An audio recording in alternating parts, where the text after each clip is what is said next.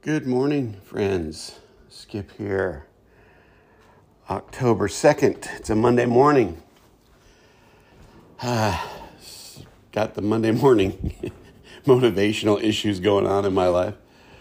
I did not have to work. I was not assigned a job this morning. So here I am. But man, I tell you, it's probably a good thing I didn't get assigned a job because my brain just is not wanting to engage Monday. So bear with me as I open up a few doors here, let some sunlight in, try to get myself going. I hope that you're having a far more productive Monday than I am. I will, since I don't have to work, I will spend the day doing the domestic stuff that needs to be done. My wife works a lot of hours. So since I have a little more flexibility in my work life, I'll run to the grocery store, do the dishes, etc., etc. It's only fair. So before I go off to the nightmare that is the grocery store, I wanted to greet you and give you a little podcast this morning about taking care of yourself and about how taking care of yourself is very much a part of the spiritual work that we have to do. Finding balance in life is very difficult. But here's what makes it more difficult. And here's really the crux of this episode. My dog's upset about something. I forgot he was outside. We have convinced ourselves, as you'll hear my dog barking. He's a beagle/spaniel mix, so you can hear the hound dog in him. We've convinced ourselves as Western thinking people that rest or space to rest or pleasure or fun is bad, and that work and bringing in an income is good. Now, let me say this. We all got to eat. We all have to pay bills. I understand. But we are really, seriously, our thinking anyway is way out of balance with what it means to have space and rest and time to process and just time to be. Now, we've always struggled with this as human beings, but it has become really acute because we fill up our time now with our phone, with, I can turn on my TV. When I was younger, here's the old man in me, right? When I was younger, we had 4 channels. I can now turn on my television and watch about any movie ever made. Oddly enough, I still flip through the channels and find nothing, but we have filled our time up. And because of that, we have taken away our space, in many ways, taken away our space to think, to be, to breathe. And, at least for me, I don't know about you, if I'm not working, there's a little tinge of guilt there, right? Now, I'm kind of a gig employee, so I'm not always guaranteed a job. But this idea that only work is valid or only doing something is valid is very much a part of the false reality we've been trained to be a part of. That this idea that you need to work your fingers to the bone and then maybe at the end of life you'll get 20 years to enjoy is such a fallacy. It's such a misconstruction of reality. It's so very Western in its mindset and so very wrong that we forget. we forget that it takes space. Give yourself time to adjust to things, to wrap your mind around things, to consider things, to hear an idea and sort of sit with it for a while, to practice really holy patience, if you will. To know that there is a balance to find in this life where there is a time to work, but there's a time to rest. There's a time to watch a movie, but then there's a time to just sit in some silence. There's a time, at least for me, to play guitar.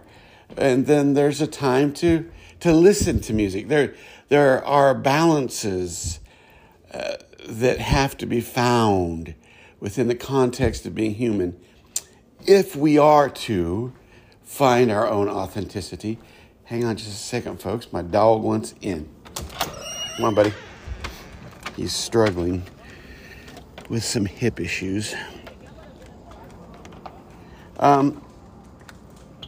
So, on a day like today where I'm not working, I am going to rest, probably play some guitar, do some domestic things. I have to work tomorrow, so that balance is there. But what we do, and I'm guilty of this too, I think we all are, is we